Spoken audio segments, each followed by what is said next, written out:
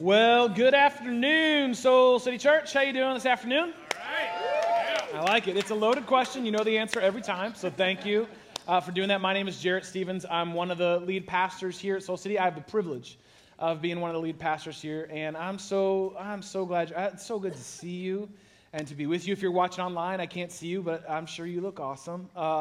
It's just good to be with y'all, and I'm so excited to get into this message today as we continue in our teaching series, Just My Type. But before we do, I want to just pause and continue on what Pastor Phil just led us through as we received communion and we thought of that Dainu God, that God that goes above and beyond. One of the ways we respond to a God who does not hold back, who goes above and beyond, is we give back to Him. We turn our gratitude into giving, and we say, God, we want to give back to you to release the hold our stuff has on us. And I just want to say, as one of the lead pastors here, you are one of the most generous and loving communities I have ever been a part of. Just a quick example. At the end of this last year, we had a campaign called Next is Now, where we wanted to really get behind and believe in this next generation with our partner in Enlace, which is in El Salvador, here at Breakthrough Urban Ministries on the west side, and then also in our Soul City Kids spaces. We wanted to really release resources to take those to the next level. Well, we got to the end of the year, and we didn't quite hit our God-sized goal of $350,000, right? That was our goal, $350,000 to go to these partners and to renovate our space. And so as leaders, Gene and I had that tough thing. We're like, oh, what do we do about that? Because we want to celebrate God's faithfulness and your generosity, but we didn't get all the way there. And so, we're not going to cut anything short on our partners, so we're going to rearrange some of our plan here at the church that we're going to do in our family spaces. And wouldn't you know it, this last week, a family from our church reached out to us and said, hey, I just want to know what's left in the campaign, what's left to give, what's the gap? And so our team, reached out and said, oh, here's what it is. And by the end of the day, they had completely closed out the gap of that campaign. So you all, this is pretty exciting to celebrate God's faithfulness and your generosity. So when we give, that's really what it's about. It's about saying thank you, God, for not holding back on me. And so if you are ready to give, we want to let you know there's 3 ways to do that. You can do it the old school way, which is given in the buckets. Our host team is going to come forward now to let you do that. And so you can give in the buckets, or you can text and to give. That's a great way to say, man, I want to get behind what God's doing through this church, or do it online. That's how Gina and I have done it since before we even opened doors to this church. It helps us be faithful and joyful in our giving. Now, I mentioned how excited I am to get into this message, but before I get into this message, I just want to pause for a second. We're going to multitask for a second, and I just want to say something because someone gave me a mic, and I just have to say this. So I want to pause just for a moment in the middle of the month to honor and acknowledge Black History Month. And I just want to say that it goes without saying, but it needs to be said. There is no American history without Black history. There just isn't. And for us, a month does not encompass. It's not enough. As we think about the price that's been paid and the folks that have given of their lives and given of themselves, Black folks, to make the American dream happen while simultaneously being denied that same dream. We have a long way to go as a country. And so we celebrate and are grateful for the accomplishments of Black folks that make our country what it is, but we got to get real about where we all each need to grow, that we are living in a day and age where that is not easily honored or recognized, that we are incarcerating Black men at an alarming rate, disproportionate rate, that we still to this day are attempting to suppress Black votes and Black voices. Doesn't make any sense. That we still have to even have a conversation about blackface. That we have to continue to ask the question, do Black lives really matter?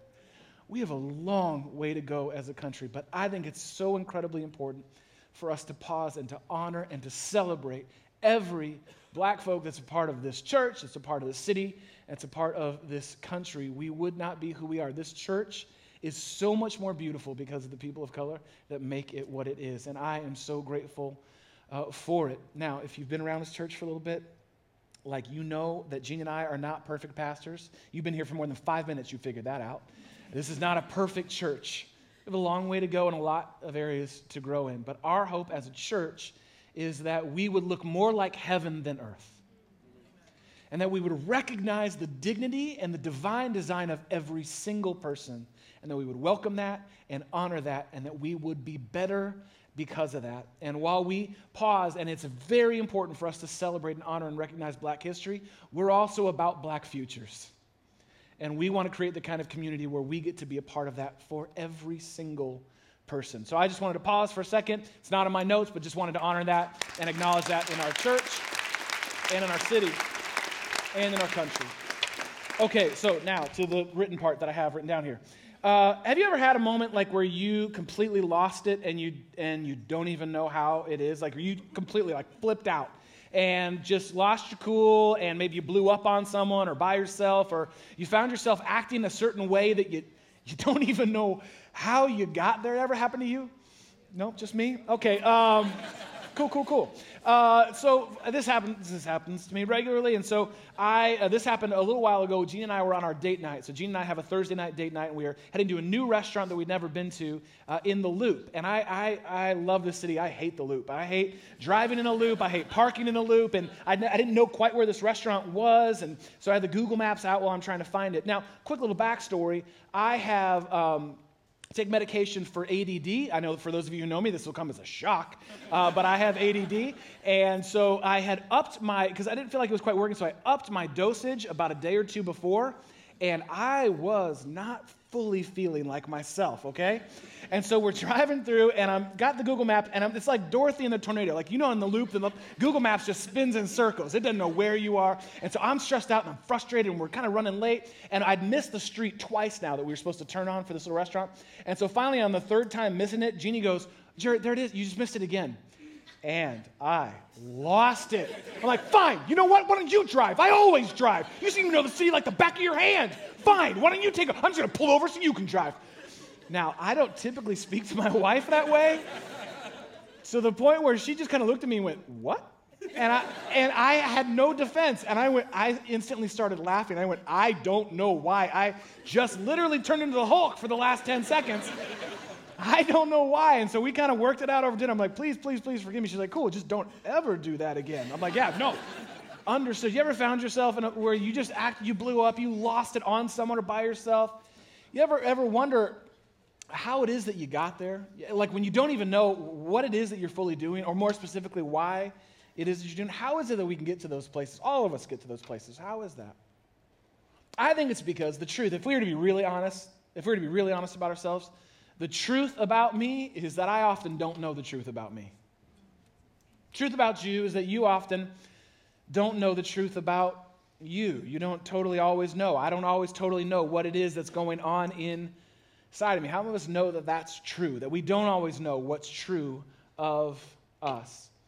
I found that most people spend most of their lives mostly unaware of most of what they do.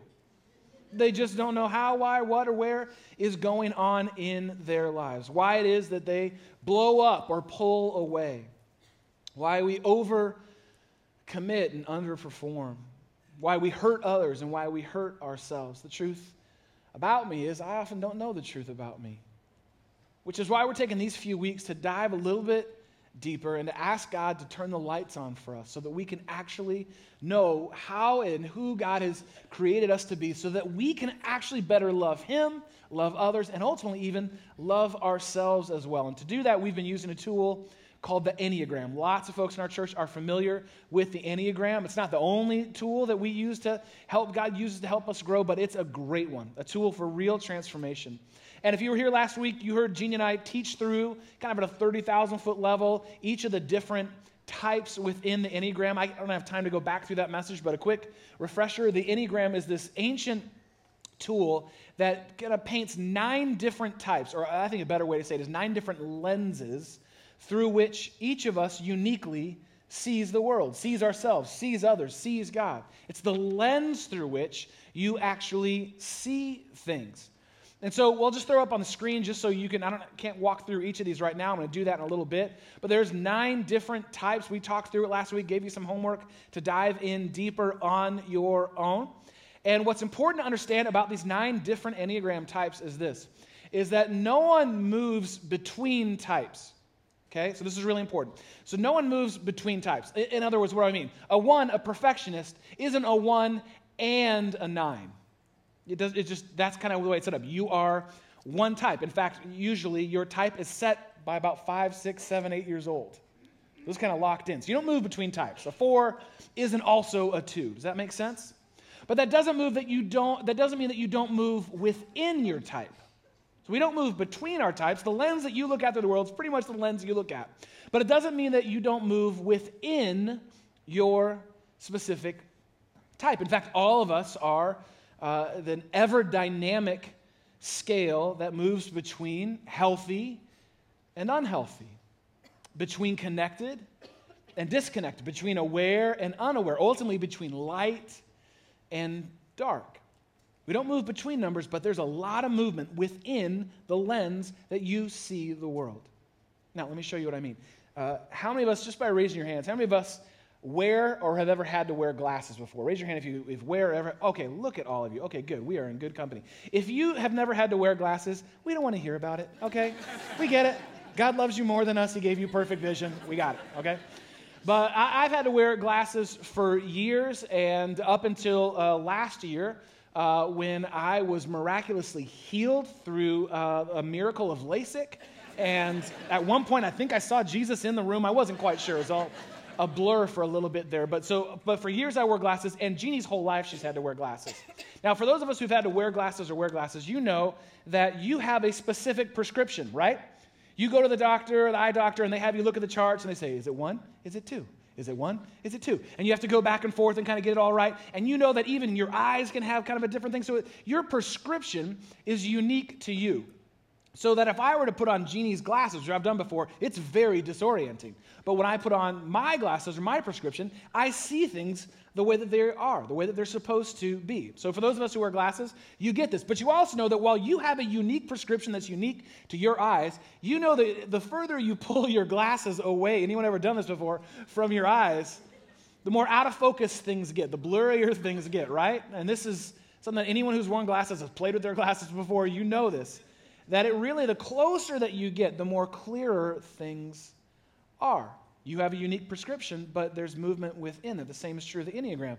No one moves between types, but there's a ton of movement within your unique lens and how you look at the world. Now, this is not a concept that is unique or new or exclusive to the Enneagram. In fact, this is a truth that God has been trying to tell you about you long before you ever got here.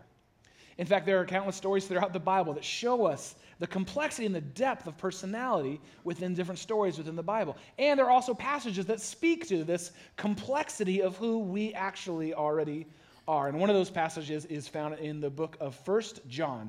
So I want you to grab a Bible and open up to 1 John. If you brought your Bible with you, awesome. If not, there should be one right under your seat. It looks just like this. It's a Soul City Bible. You can grab that Bible, the Soul City Bible, and turn to page 986.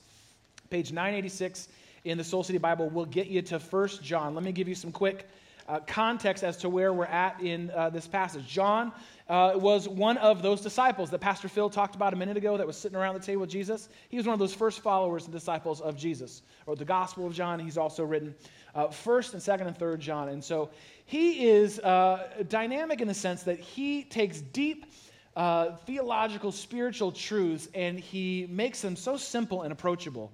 And oftentimes, John will use image or metaphor to do that. Lots of times, he paints in pictures to help us get the big things of the heart and the character of God and who we actually are. And this passage we're about to look at is no exception. So let's look at 1 John chapter 1, verse 5. This is what he has to say about us and about God. He says, "This is the message that we've heard from him and declare to you." In other words, this is a word from God for you. In other words, pay attention. Sit up. Grab your highlighter. Pay attention to this. And this is what he says. God is what? God is light. God is pure light. And in him, there is no darkness at all. Now, you can kind of nod your head to this theological principle, but I think it's important to pay attention to. There is no bad motive, no bad intention, no deception in God. There is no confusion in God. There is no darkness in him at all. Pure, perfect light and love. Everything in, around, about God is perfect light and perfect love. That's the image that John's going to paint this picture with. So we see that God is light, but then he goes on to say this in verse 6. He says this, so if we claim to have, now what's the next word there? If we claim to have fellowship, you might want to circle that word because you're not going to use it in a sentence later on today. This is just not a word we use in everyday language. Some Christians like to hold on to this word, but I don't know when the last time was that you texted someone's like, dude, let's hang out at the bar for some good time of fellowship. No one really says that. Like no one bros out in fellowship together. So this is a word, what it basically means is a soulful relationship, a oneness, a connection. And so what John is saying is, if you claim to have this soulful oneness, this deep connection, this bond of love and relationship with God, and yet you keep walking around in the darkness, you keep choosing to walk around the darkness, you lie. You're kidding yourself. You're fooling yourself. And you actually do not live out the truth. Now, again, John's not pulling any punches here. He's saying if we claim that I'm down with God, I have this relationship with God, it's awesome, but I keep choosing to live in the darkness, I am missing the point of it all. I'm missing the power of it all, of God's light, God's love in my everyday lives. We're kidding ourselves. But he goes on to say this in verse 7. But if we walk in the light as he is in the light, we have, what's the word again? We have fellowship, deep soul level connection, loving relationship. We actually have fellowship, but this is really important now. With who? With one another. Isn't that interesting? He's saying that if we claim to have fellowship, relationship with God, we walk in the darkness, we're missing the point. But if we walk in the light, if we have this fellowship, this connection with God, we open our lives up to a deeper fellowship and connection with others. That the two actually go hand in hand. We have fellowship with one another. And on top of all that, the blood of Jesus, his son, purifies us from all sin, that we get forgiveness as well. If we walk in the light, if we choose to put God first, to put Jesus at the center, to walk as best we can, his will, his way for our lives, then here's what we get in the exchange. Not only freedom and forgiveness and fullness that can only come through Jesus, but we also get this other word, fellowship, connection, relationship with others. Another way of putting it is simply this: the more that I'm connected with God, the more that I am connected in relationship with God, the more I connect with others. It's so cool how that works. The more I'm connected with God, in relationship, in fellowship, walking in the light as best I can with him, the deeper I can connect with others. I wonder if anyone here has ever found that to be true. I have. I just saw it this Friday, just a couple days ago. There's a guy that I've known kind of tangentially through a circle of friends for a while now, lives real close to me, and we've bumped into each other here or there. He gets his hair cut the same place as I do, so we'll kind of bump into each other. But we have mutual friends who've said for years, I think the two of you would really be friends. I think the two of you should get together. And for whatever reason, it just never worked out. We never got together for lunch. But this last Friday, we got together for lunch. We said yes to our friend blind date. And which can be really awkward because we don't have any a lot of history, just a lot of people telling us, I think you guys will like each other. So we got together for lunch, and I'm so glad we did because I'm not kidding, within a couple minutes, first 5 minutes, I felt this kind of fellowship with him, a deep soul connection. And as we unpacked our stories, we had no agenda other than to just get to know each other, share our life with each other over a meal. As we unpacked our story, and the more and more we kind of opened up with each other, I could tell this man has a deep connection with God. And we're halfway through, we're not even through the fries yet. I'm crying, he's crying. We're at Soho House, all the cool kids are walking by, and I don't care because I'm having what John is talking about here. Out of his connection, my relationship with God, I was able to have a deeper connection and relationship with him. That's what John's talking about. That's what we get to experience when we open ourselves up to relationship with God. Now, he also says this, as a warning in verse 8. But if we act, pretend like we're without sin, like we don't ever mess up, like we don't have it all together, if we are without sin, we deceive ourselves and the truth is not in us. In other words, if we don't know that there's a difference between light and dark and that we are drawn to the dark, we're kidding ourselves. We're missing, again, the whole point of all of this. We don't know the truth about ourselves. But he says this in verse 9, but if we if we confess our sin, if we come clean with God, he is faithful and just and will forgive us our sins. He will forgive you of everything that you name and claim, confess to him, and he'll purify us from all unrighteousness. Now, what John is saying here is, I think, a profoundly important theological understanding of what it means to be in a relationship with God. That God makes a way for us to be in a relationship with him through the death and resurrection of his son, Jesus. That is our access to God, and that we can find forgiveness and freedom and fullness and all those things through Jesus. And that is what John is saying here. But I think what he's also doing is he paints this picture of light and dark, is he's also teaching us something else as well that we need to pay attention to. And I'll use theological terms to describe this. In other words, what John is saying is, you're a mixed bag. I'm a mixed bag. You're the Garrett's 3 popcorn container with the middle divider pulled out. You're a mixed bag. I'm a mixed bag. That there is in me at all times light and dark. That there is in me that pull, that draw that I need to be definitely aware of. That I have this ever-moving scale within me from sin to sanctification, from healthy to unhealthy, from failing to forgiveness, from light to dark. That is the truth about you and about me. You are not all or nothing. You are not one or the other. You are a mixed bag. And so am I. We are folks, if we were to be really honest, we are folks who are drawn to the darkness. Let's be honest about that. Prone to wander, drawn to the darkness, yet called to the light. Created for the light. And that's in each of us at all times. And I thank God that he's provided this way, as John paints out, for us to move from darkness to light through the death and resurrection of his son, Jesus, that we can call out and cry out at any given moment and experience that. But I'm also grateful because what it helps me understand is, that is what is always going on in me. I'm drawn to the darkness, yet called and created for the light. And this is why I think the Enneagram is such a transformational tool, because what it does is it helps you know what stumbling and fumbling in the dark looks like for you.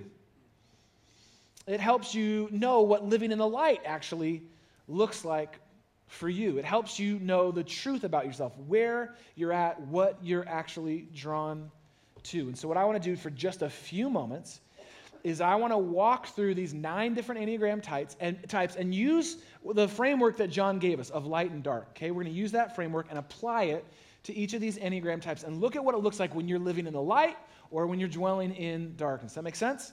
I would highly recommend that you pull out a pen and maybe jot some notes down. If you know what your type is or where you think you might be in the Enneagram, this is going to be incredibly helpful. If you're not sure where you're at, folks have found that when you hear what it looks like to walk in the dark for your specific number type and you get really uncomfortable and you think everyone's looking at you because it perfectly describes you, that's a good clue that it might be your number. And so we want to pay attention. If you're not sure, this is a great way to kind of figure out the lens through which you see the world. Does that make sense? Okay, so let's walk through these together. The first one is the Enneagram Type 1, which is known as the perfectionist or the reformer. Type 1s, again, like to have their lists, their systems. They love coming at the world through a way that makes sense. They kind of have a real big deal for justice and for right and for wrong. So when 1s are actually living in the light, they become incredibly wise and discerning. In fact, they even become inspiring, and they become driven by a higher purpose other than just their way of doing the world, of going through the world. They are driven by a higher calling, a higher purpose when they're in the light. Now, when they're in the dark, 1s can become very self-righteous because it's, if you just did it my way, we wouldn't have all these problems. Right? If we just kind of saw it my way, did it my way. And they also can add that they can become very judgmental. And what people don't often know is when 1s are living in the dark, they can become very hypocritical because they'll have their way for everyone else to do it, but they're actually not honoring that and holding up to that in themselves. When 1s are living in the dark, their posture is that of a victim, and everyone else is wrong. Everyone else doesn't get it right. So, how many 1s do we have that know that they're 1? Raise your hand. All right, didn't that feel fun? Wasn't that awesome? Got 8 more. Let's do this. Okay, any twos, anyone that kind of knows or thinks they're a type 2, feels a type 2, any type 2s, they're known as the helper or the giver. All right, so type 2s, when they're living in the light, type 2s are unselfish. Now, why is that important? Because what we know about 2s is they love to serve and love to meet the needs of others. It's one of the most beautiful reflections of Jesus. All of these reflect the character of Jesus, but they seek to serve others. Now, you can tell a 2 is living in the light when they are unselfish, when they are loving and serving others for no ulterior motive other than loving and serving others. They're unselfish, they're caring, they're compassionate, and they value their own self-care. They're taking care of themselves, not just of others. That's what it looks like in the light. Now, when 2s are living in the dark, they can become manipulative, self-serving, entitled. Basically, they're keeping a scorecard of, oh, remember all those things I did for you? Yeah, remember how I took that? Remember how I helped you move? I drove the truck. Like, they kind of keep all the lists, and they can feel like you owe me. And their posture of receiving love is to get it, to force it out of you, because they gave it to you, so you owe it, and you should give it to them. Type 3s. Anyone here know that they're a type 3, the achiever? Right? Okay, good. So those of you who'd say, yeah, I'm pretty sure I'm type 3. When you're living in the light, God, you are authentic. And why is this important? It's because deception is one of the biggest traps for the 3. And when you're living in the light, you're authentic. We get to see you for all of who you are. You're energetic. You're humble. You don't need to let us know about all you've accomplished and all you've done because it actually is amazing. But you don't need to tell us that. And on top of all of that, you also are incredibly inspiring to others. People are naturally drawn to 3s when they're living in the light. Now, when they're living in the dark, 3s become very opportunistic. They walk into a room and they just look at it through the lens of, okay, who do I need to know? What do I need to do to get to the top? It becomes all about them. They can be very deceptive, as I mentioned a moment ago. Jealous of other people's accomplishments. They see other people achieving, and it just turns in them, why didn't I get that? Why didn't I become number one? They can go to a real dark place of that. And they can become really untrustworthy. The people, when 3s are living in the dark, people kind of keep a distance from them because they don't know if they can really trust this person's motives or their intentions. So you see the difference between the light and the dark. Any type 4s here? Anyone individualist? Anyone want to know? Raise it. Come on, raise it high. Raise it. Yes, you are special and we love you. Type 4s are such a gift to the world. When type 4s are living in the light, they are wildly, and when I say wildly, I mean world-changingly creative. Literally. Some of the most powerful artists, performers in the world, most of them are 4s, actually. And what you offer to the world when you're in the light moves people. And when you're living in the light, you're very self-aware. You know what's going on inside. You know the truth about yourself. You're gentle with others, interested in others. You don't just care about yourself. You're actually present with others. Now, when 4s are in the dark, they are prone to bouts of depression. The pendulum kind of swings all the way the other way, and there can be a lot of self-hatred, even self-harm. If you've ever heard the phrase, the tortured artist, it's kind of that idea with 4s. Because things can't be the way that they believe that they authentically should be in the world, they can take that out on themselves, become a victim, even self-destructive to their own lives. Any type 5s here? Anyone who's saying, yeah, I'm a 5, go ahead and raise your hand. That's a big step for you to actually raise your hand like that, put yourself out there like that. We appreciate that. 5s are known as the investigator. They love learning. They love taking in all kinds of points of data and knowledge and understanding. Such a gift to the world because they have a way of taking it all in. And when 5s are in the light, they're incredibly open-minded, which is really important. They don't just kind of take in all this information to form and lock in their opinion. They actually are incredibly open about what they're taking in. And they become visionaries, in fact. They take all of that knowledge and understanding and then they turn it and offer it to others through inspiring vision. They can become innovative and insightful.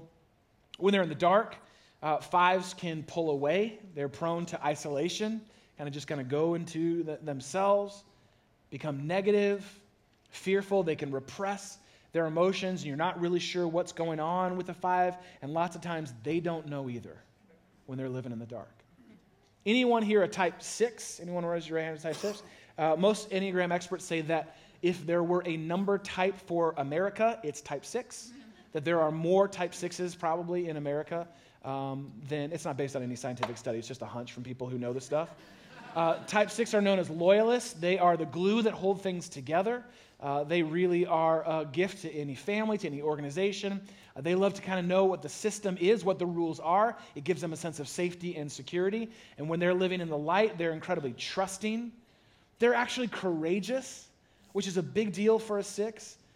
They step into the future with a level of confidence. And instead of waiting for others or looking to others to create safety and stability, they create it themselves, for themselves and for others. But when 6s are in the dark, they become very defensive. They can be divisive. They can kind of tear apart a family or tear apart an organization with all of their thoughts of all the future terrible things that might happen. They tend to assume the worst, and they can lash out at others. They kind of bottle it all up and then blow it all up on you. Any type 7s here? The enthusiasts, any type 7s? Yep, I'm a 7, and 7s tend to think their number is the best number in all of the Enneagram, and they'll tell you why. 7s, when you're living in the light, so 7s love to just take in life for all that it's worth. They tend to make the party more fun, typically, 7s do. They have a positive outlook on life. They're always kind of looking to the future. They love options. And so when 7s are actually living in the light, they're actually grateful. They're not looking out into the future for future satisfaction. They're grateful for what is here now.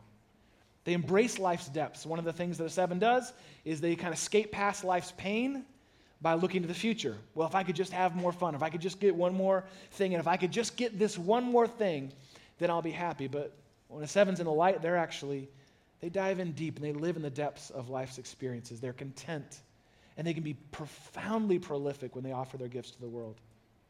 In the dark, 7s become impulsive. They just kind of go with, kind of what's in front of them or what they want in that moment. 7s are prone to addiction. And they can kind of obsess on something. They'll obsess on a show. They'll obsess on a food. They can obsess on alcohol, on drugs, on sex. They just kind of get locked in that this is the thing that's going to make me happy and keep me from having to face this pain. They become escapists and just kind of numb out and pull away from life, and are also prone to deep levels of depression because life isn't as rosy and cheerful as they tell everyone that it is. Any type 8s here? Anyone here type 8? Awesome. 8s. My wife, Jeannie, is an 8. 8s are known as the challenger. 8s are one of the most powerful, if not the most powerful number on the Enneagram. They really can move people and move things into happening. And when 8s are in the light, they do it for the sake of others, not for the sake of themselves. They become surrendered, vulnerable. One of the things I love about Pastor Jeannie, my wife, is that when she preaches, if you ever heard Jeannie teach, because she's done so much work in this and because she longs to live in the light, she goes above and beyond in vulnerability on stage, more than any other communicator I know, more than I often do. And I'm so grateful because I know what she's doing. She's saying, by exposing myself, making myself vulnerable, I'm actually going to live more in the light of Jesus. It's a powerful thing that 8s can do. In the dark, and I'm not saying I've seen Jeannie in any of these ways, but in the dark, they can become ruthless. Ruthless is the word.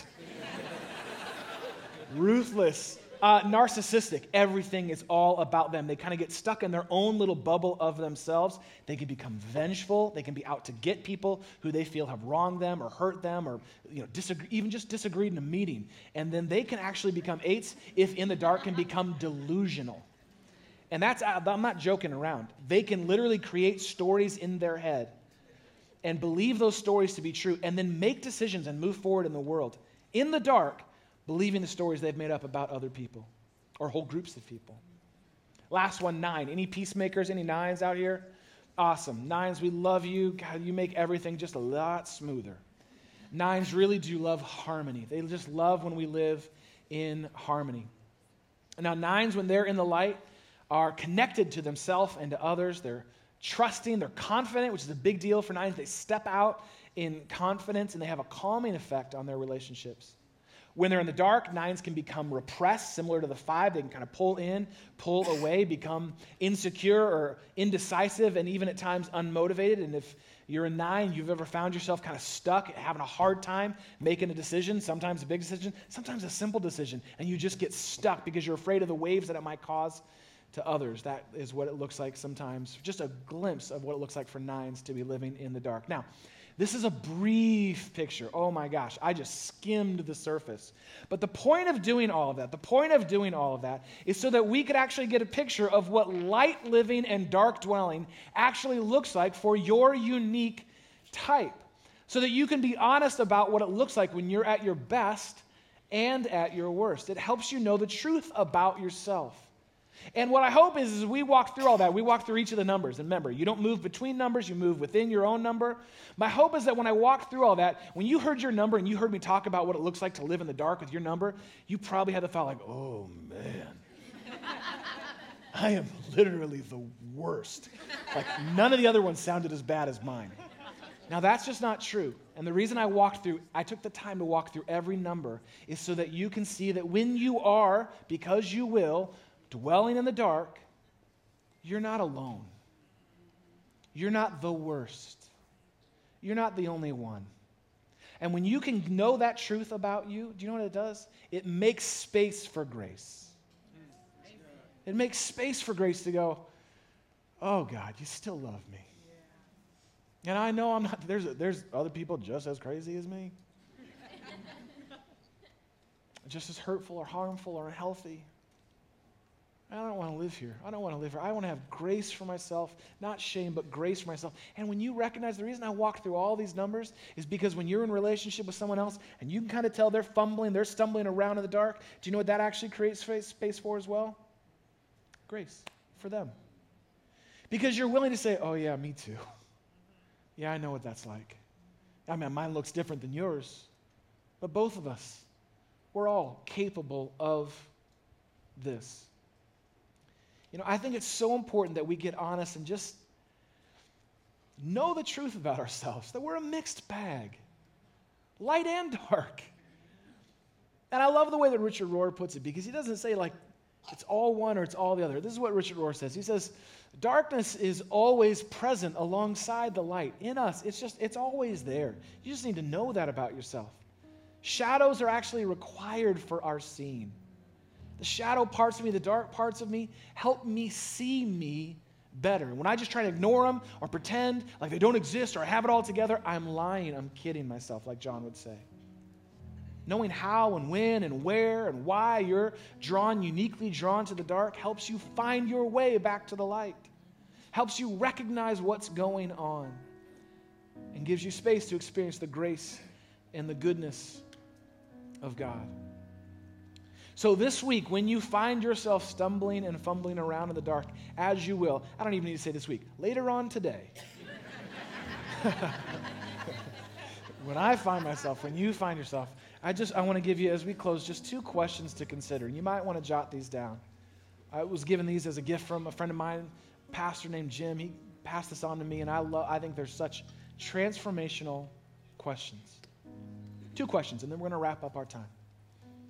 First question to ask, when you find yourself kind of fumbling, stumbling around the dark, and you recognize, oh man, here I go again. How did I get here? First question, what's here now? Just pause and go, okay, what's here now, God? What that is that is an invitation question. You're inviting God in, and you're basically saying, God, help me see me. I don't know what's going on. I don't know why I'm acting this way. I don't know why I'm believing these lies about myself or about other people. What's here now? What's going on? What do I need to be aware of? What am I pulling away from? What am I reacting to?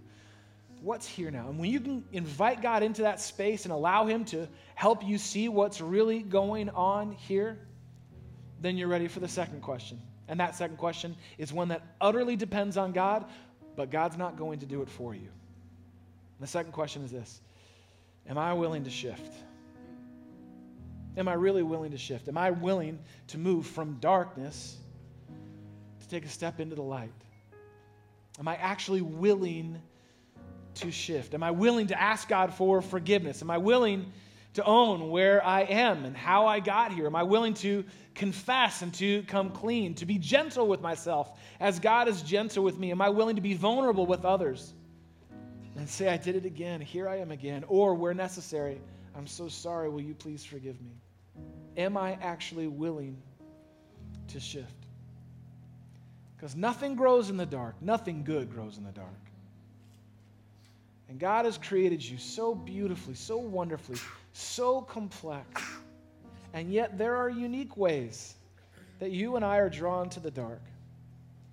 But what is consistently true for each and every one of us is we're called into the light, called to live in the presence of God, to have fellowship and connection with God. And my hope and my prayer for each of us is that we would do what only we can do and whatever we can do when we find ourselves fumbling and stumbling in the dark, is to say, God, help me understand where I'm at, what's going on.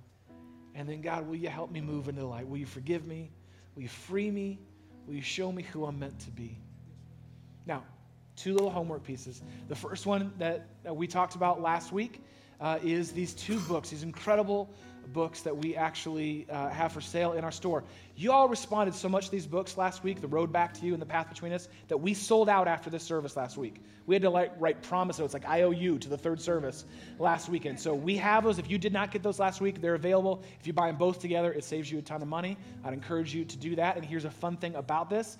The author of those books, Suzanne Stabile, we get to have a conversation with her next week. How fun is that? So that's going to be a fun thing for us. We are so excited to learn from her. That's the first little bit of homework. Second bit of homework is to practice the questions this week. What's here now? And am I willing to shift?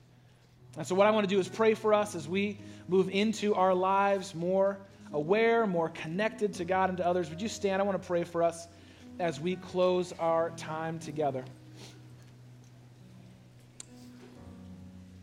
And let's pray right now, right here where we are. There's no other place we can be than right here where we are with God. So will you join me? We open our hands, we open our hearts to God, and we pray. God, I thank you that we're actually a mixed bag, that we are created in your image, your handiwork, a reflection of you, and yet also drawn to darkness, prone to sin, prone to wander. It's true of me. It's true of us. And so, God, would you help us be more aware of your saving grace that finds us in the darkness and calls us into the light. And God, I pray for anyone right now that maybe is feeling like they're just surrounded by darkness. They feel beat up and beat down and overwhelmed. Oh God, would this be a word of hope and encouragement to them today? That there is more than darkness. That they are more than darkness. You've called and created them to live in the light. And God, I pray today that they would take a step closer to you and find your loving embrace waiting for them right where they are. And as you promised, your perfect love will cast out all fear. Your light casts out all darkness. And so help us do what John taught us to do today, to call out to you right from where we are. And to be more aware of the infinite complexities of how you've created us. God, thank you for that. It's in your name that we pray. Amen. Amen.